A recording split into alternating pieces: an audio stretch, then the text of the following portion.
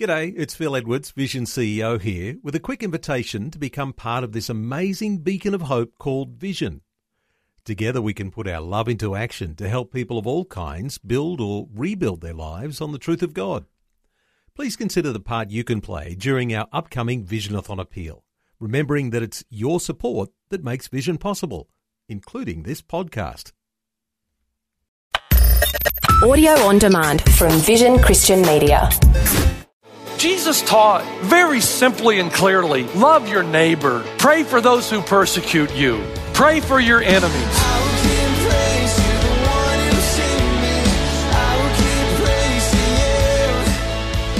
Hello, and welcome to Today with Jeff Vines and his message, Christianity and Islam.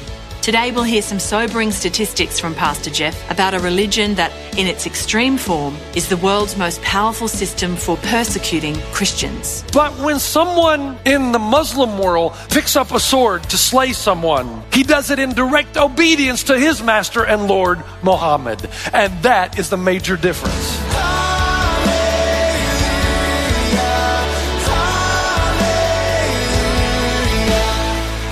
This is Today with Jeff Vines. Guys, we got to get into this. Revelation chapter 13 got a lot of information, rapid fire. I hope you're ready. We're in our series on the book of Revelation. Before I get into that, a couple things. We're going to approach this through the back door. That means we're going to build some foundation first before we tackle Revelation 13. So I need your undivided attention.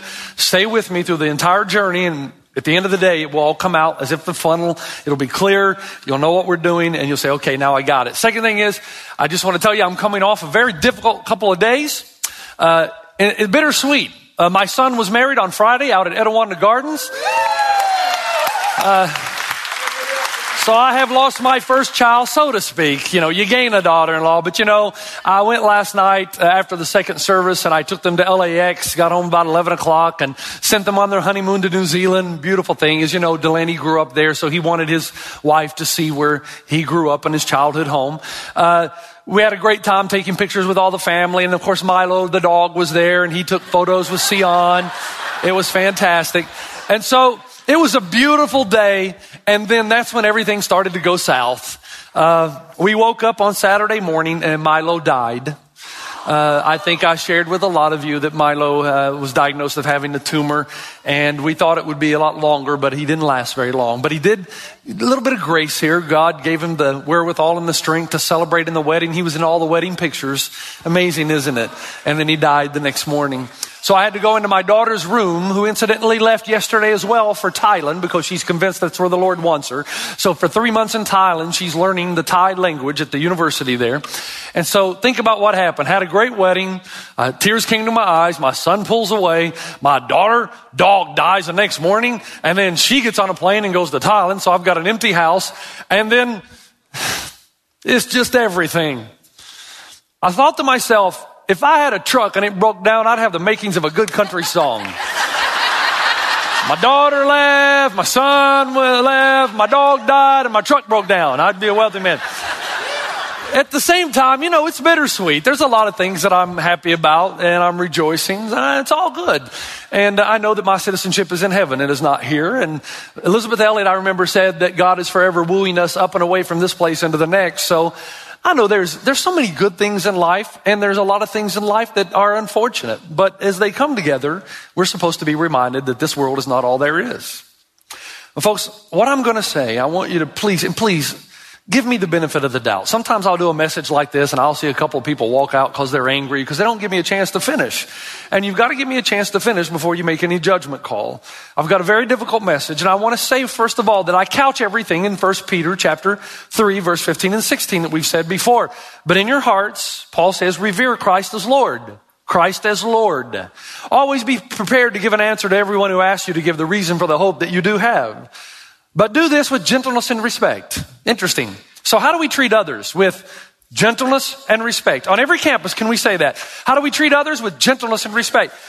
With people who hate us, how do we treat them? With gentleness and respect. People who disagree with us, how do we treat them? Gentleness and respect. Keeping a clear conscience so that those who speak maliciously against your good behavior in Christ may be ashamed of their slander.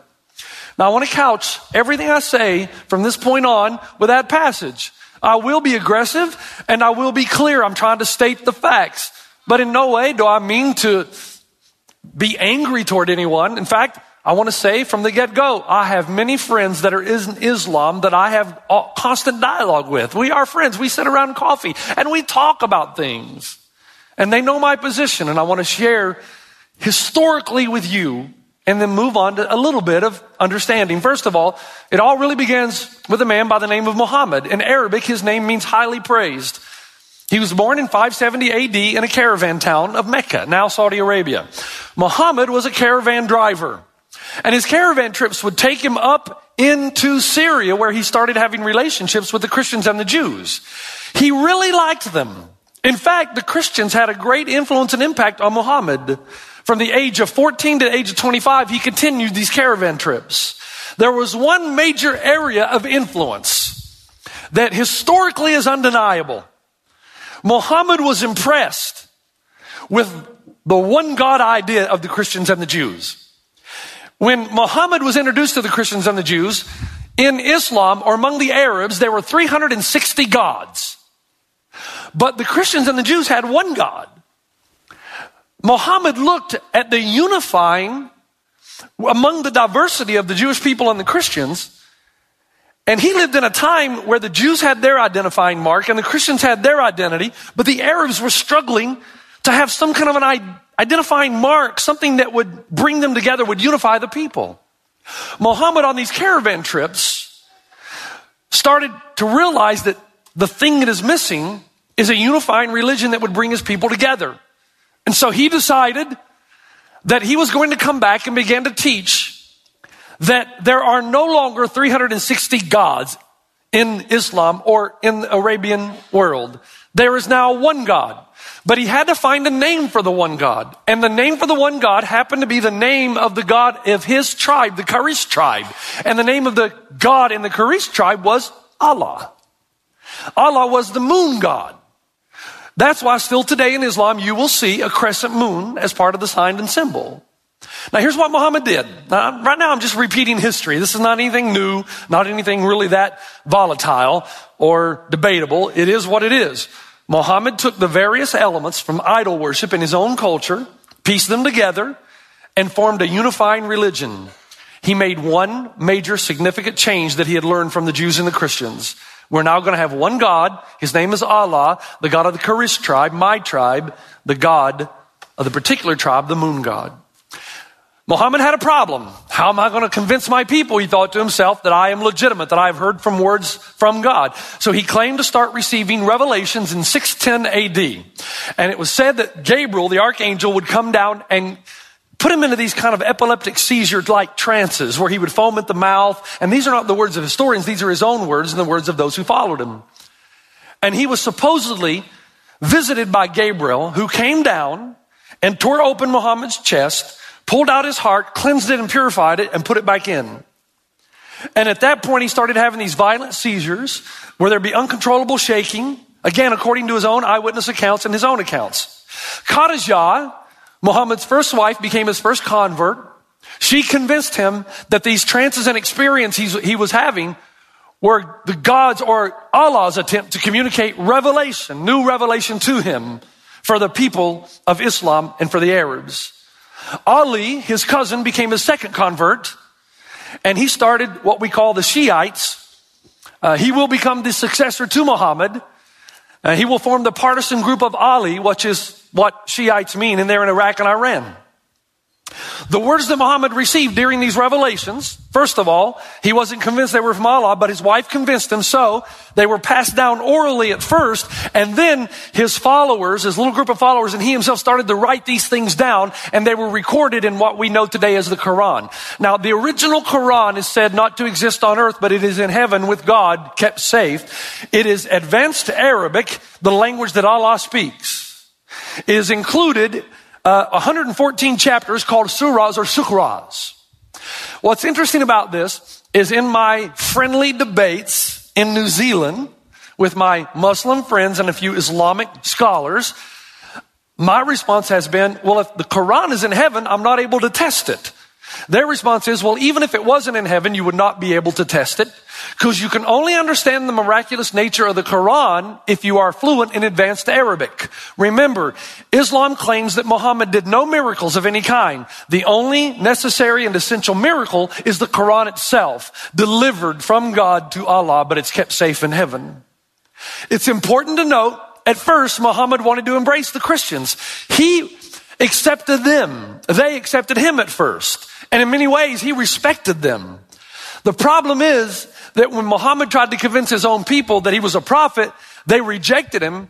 And he used as his proof, he said, if you don't believe me, ask the Christians and Jews, they'll tell you. When his own people asked the Christians and Jews said, this guy's loony. He's an idolater. And soon they believed that Muhammad would start some kind of anti-Christian, anti-Christ cult. This made Muhammad very angry, especially when the Christians verbally denounced Allah, the moon god, and called Muhammad an idolater, worshiping idols. Now, at that point, everything changed. Muhammad and his worship of Allah, Muhammad became very angry with the Christians and suddenly declared that Allah had cursed them all. And then he declared it was the duty of every Muslim in the Arab world to subjugate the whole world to Allah, if need be, by holy war. Now just hold on a second. Hear me out. I am not suggesting for a moment that everybody who follows the religion Islam is militant. That's ridiculous. I've had plenty of friends who follow Islam and read the Quran who are not militant. However, Muhammad himself, historically speaking, folks, was extremely violent and brought about a sense of brutality that the world had not seen, even in the Crusades. He, in fact, was incredibly deadly.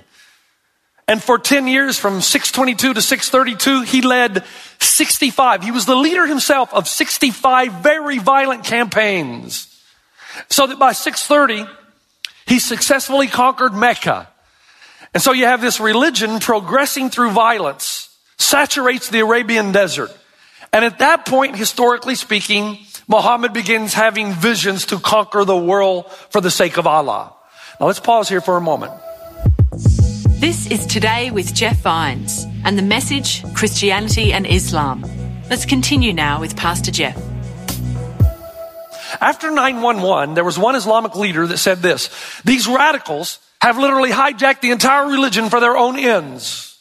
Now, the assumption is there, hear me out, that Islam is not a militant religion at its core, but fundamentalists have hijacked it and used the words of the Quran to make it militant.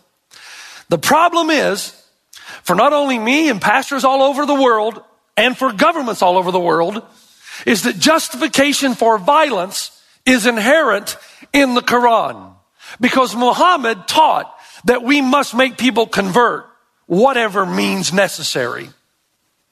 In Surah chapter 5 verse 56 of the Quran, O believers, take not the Jews or Christians as friends. They are but one another's friends. If any of you or one of you taketh them for his friends, he is surely one of them. God will not guide the evildoer. And then in Surah 9:5, but when the forbidden months are past, then fight and slay the pagans. These are the Christians and the Jews. Wherever you find them and seize them, beleaguer them and lie in wait for them in every stratagem of war. In fact, militant Islam uses the last words of Muhammad as a proof text for the reason they can be violent. When he said, "O Lord, perish the Jews and the Christians, kill them. Beware, there should be no two faiths in Arabia." Now, I don't want to get off on a rabbit trail, and I want to stay with the theme at hand, but I want you to hear me on this. Look, let me say again, isn't it true that we Christians are supposed to love all people? Yes. Do I love all people? Yes, and so should you. And if you don't, you got a problem. If you're a Christ follower, you love all people. But it doesn't mean that you put your head 40 feet into the sand and deny what's going on around you. Somebody will ask me, Pastor Jeff, do you think Islam is a militant religion? And my answer is always the same, yes and no. There are plenty of people who follow the Quran and Islam who are not violent. So no. If you're talking about Al-Qaeda and ISIS, then the answer is yes. These are organizations that commit dastardly deeds that are straight from the pit of the dragon. So yes. But on the same vein, if you ask me, is Christianity a militant religion? I'm going to say yes and no. in the sense that there are a gazillion Christians that have never picked up the sword or would pick up the sword to commit violence. It is not a militant religion. But in regards to the Crusades and the Inquisition, it is a violent religion. There have been many people who have said in the name of God that we're going to conquer the world by violence. And just because you say it's in the name of God or Christ doesn't mean you are of Christ or are of God. But there is a major difference that seldom do we hear or talk about. And the major difference is this. There is no doubt, yes, we have our eschatological conversations and how to translate and interpret Daniel 9 and Revelation, but there's a core in Christianity that Christians will adhere and accept, regardless if we don't agree on everything. Jesus taught very simply and clearly, love your neighbor, pray for those who persecute you. Pray for your enemies. He was asked, what is the greatest commandment? And he said, the first is love the Lord your God with all your heart, soul, mind, and strength. And the second is like unto it, love your neighbor as yourself. But folks, in 1 Timothy chapter 2, therefore I exhort first of all that all supplications, prayers, intercessions, and giving of thanks be made for all men. This is the Bible. For kings and all who are in authority, that we may lead a quiet and peaceable life in all godliness and reverence. These are the words of Jesus and his disciples. But friends, don't stick your head in the sand. These are not the words of Muhammad as written in the Quran. In Surah chapter 9 verse 5, but when the forbidden months are past, then fight and slay the pagans wherever you find them and seize them, beleaguer them, and lie in wait for them at every stratagem of war. There is a huge difference between Muhammad and Jesus. Huge. And it's this, and we forget. When a Christ follower picks up a sword to slay someone, he does so in direct disobedience to his master and teacher, Jesus Christ. But when someone in the Muslim world picks up a sword to slay someone, he does it in direct obedience to his master and Lord, Muhammad. And that is the major difference. Before you get angry with me, remember that Islam today is currently the most powerful system on earth for the persecution of Christians. Thousands are dying at the hand of Islam. Every day, Indonesia, Iraq, Pakistan, Saudi Arabia, India, South Sudan, slavery, crucifixion, rape, home invasion, and destruction. And in many cases, there are news reports where the police in Islamic states either stand by or actually help in the prosecution and persecution. In Islamic countries today, a centuries-old edict brought about by the Pact of Omar, the second successor to Muhammad, still today in our modern day world, prohibits the building of a church building within 1,000 meters of a mosque. If indeed it can be built, because in most Islamic states you cannot build a church. In fact, not only can you not build a church, you can't repair an old one. It is actually against the law. You can be imprisoned. I know this is a mild form of persecution, but more harsh forms exist too. In Algeria, over the last 10, 15 years, between 60 and 80,000 people have been killed. Islamists are waging war. They want to turn and could turn and have turned Algeria into an Islamic state. Scores of women have been killed for being simply unveiled. And the fundamentalists vow to kill more because Christ's followers, quite frankly, are primary and easy targets. Do you know that on February 22nd, 1998, the International Islamic Front for Jihad against Christians and Jews, in association with extremist groups out of Egypt, Pakistan, Bangladesh, established an official edict. And here's what it stated. We, with God's help, call on every Muslim who believes in God and wishes to be rewarded to comply with God's order to kill the Americans and plunder their money wherever and whenever they find it. We call on the Muslim leaders, youths, and soldiers to launch a raid, Satan's U.S. troops, and raid them, and the devil's supporters allying with them, and to displace those who are behind them so that they may learn a lesson.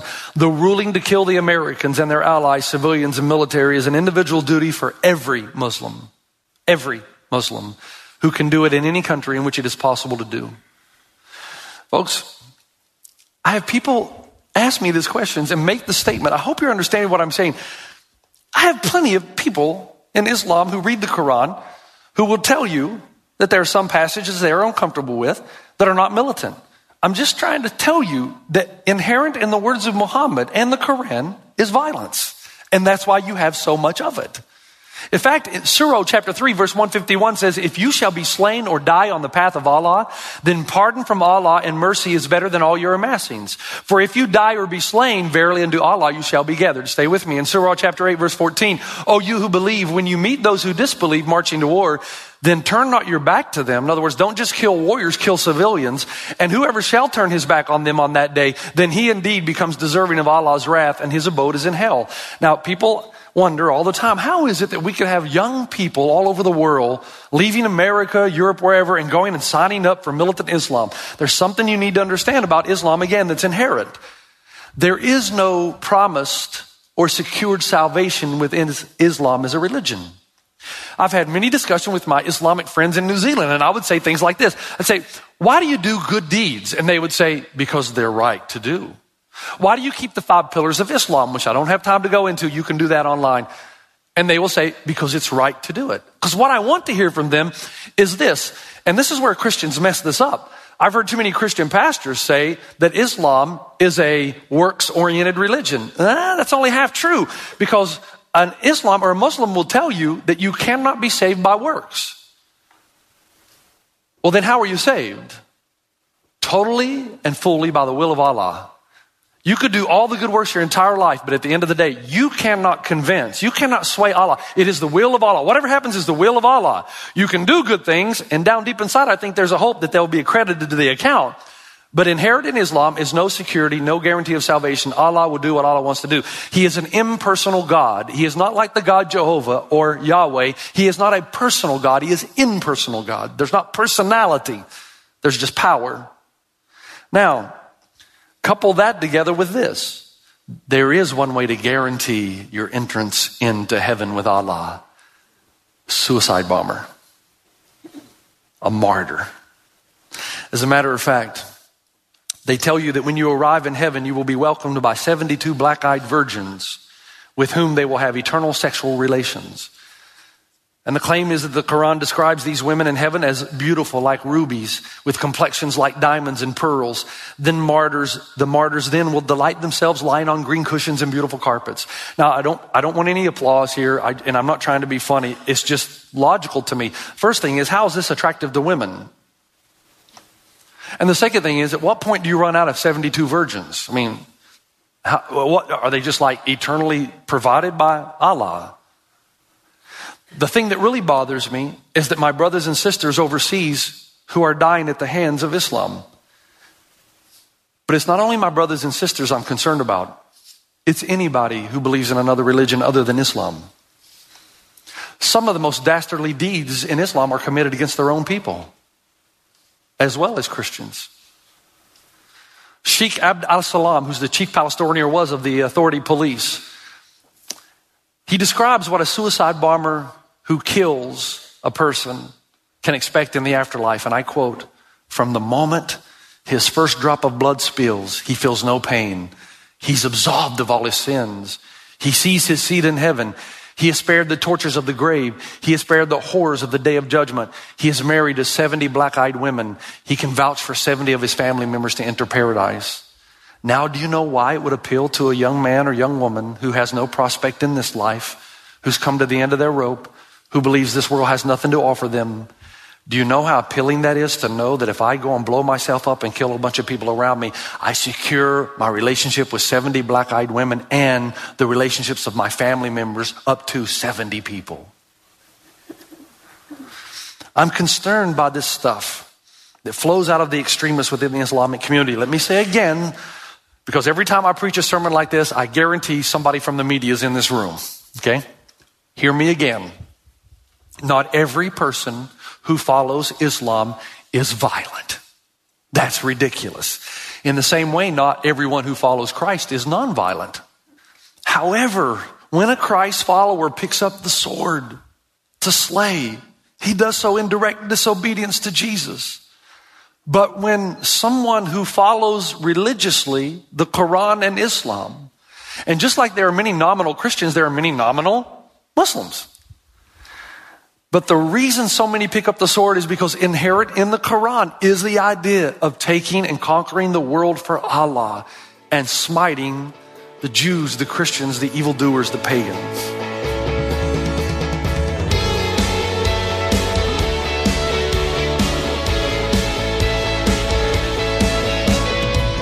This is Today with Jeff Vines, and we're halfway through his message, Christianity and Islam. I hope you can join us next time for more on this challenging topic. To hear more now, you can head to our website, vision.org.au, and search for Jeff Vines.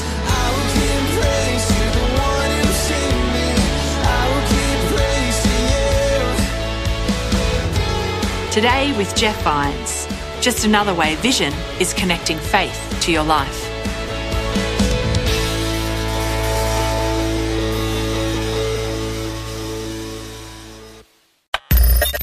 Thanks for taking time to listen to this audio on demand from Vision Christian Media.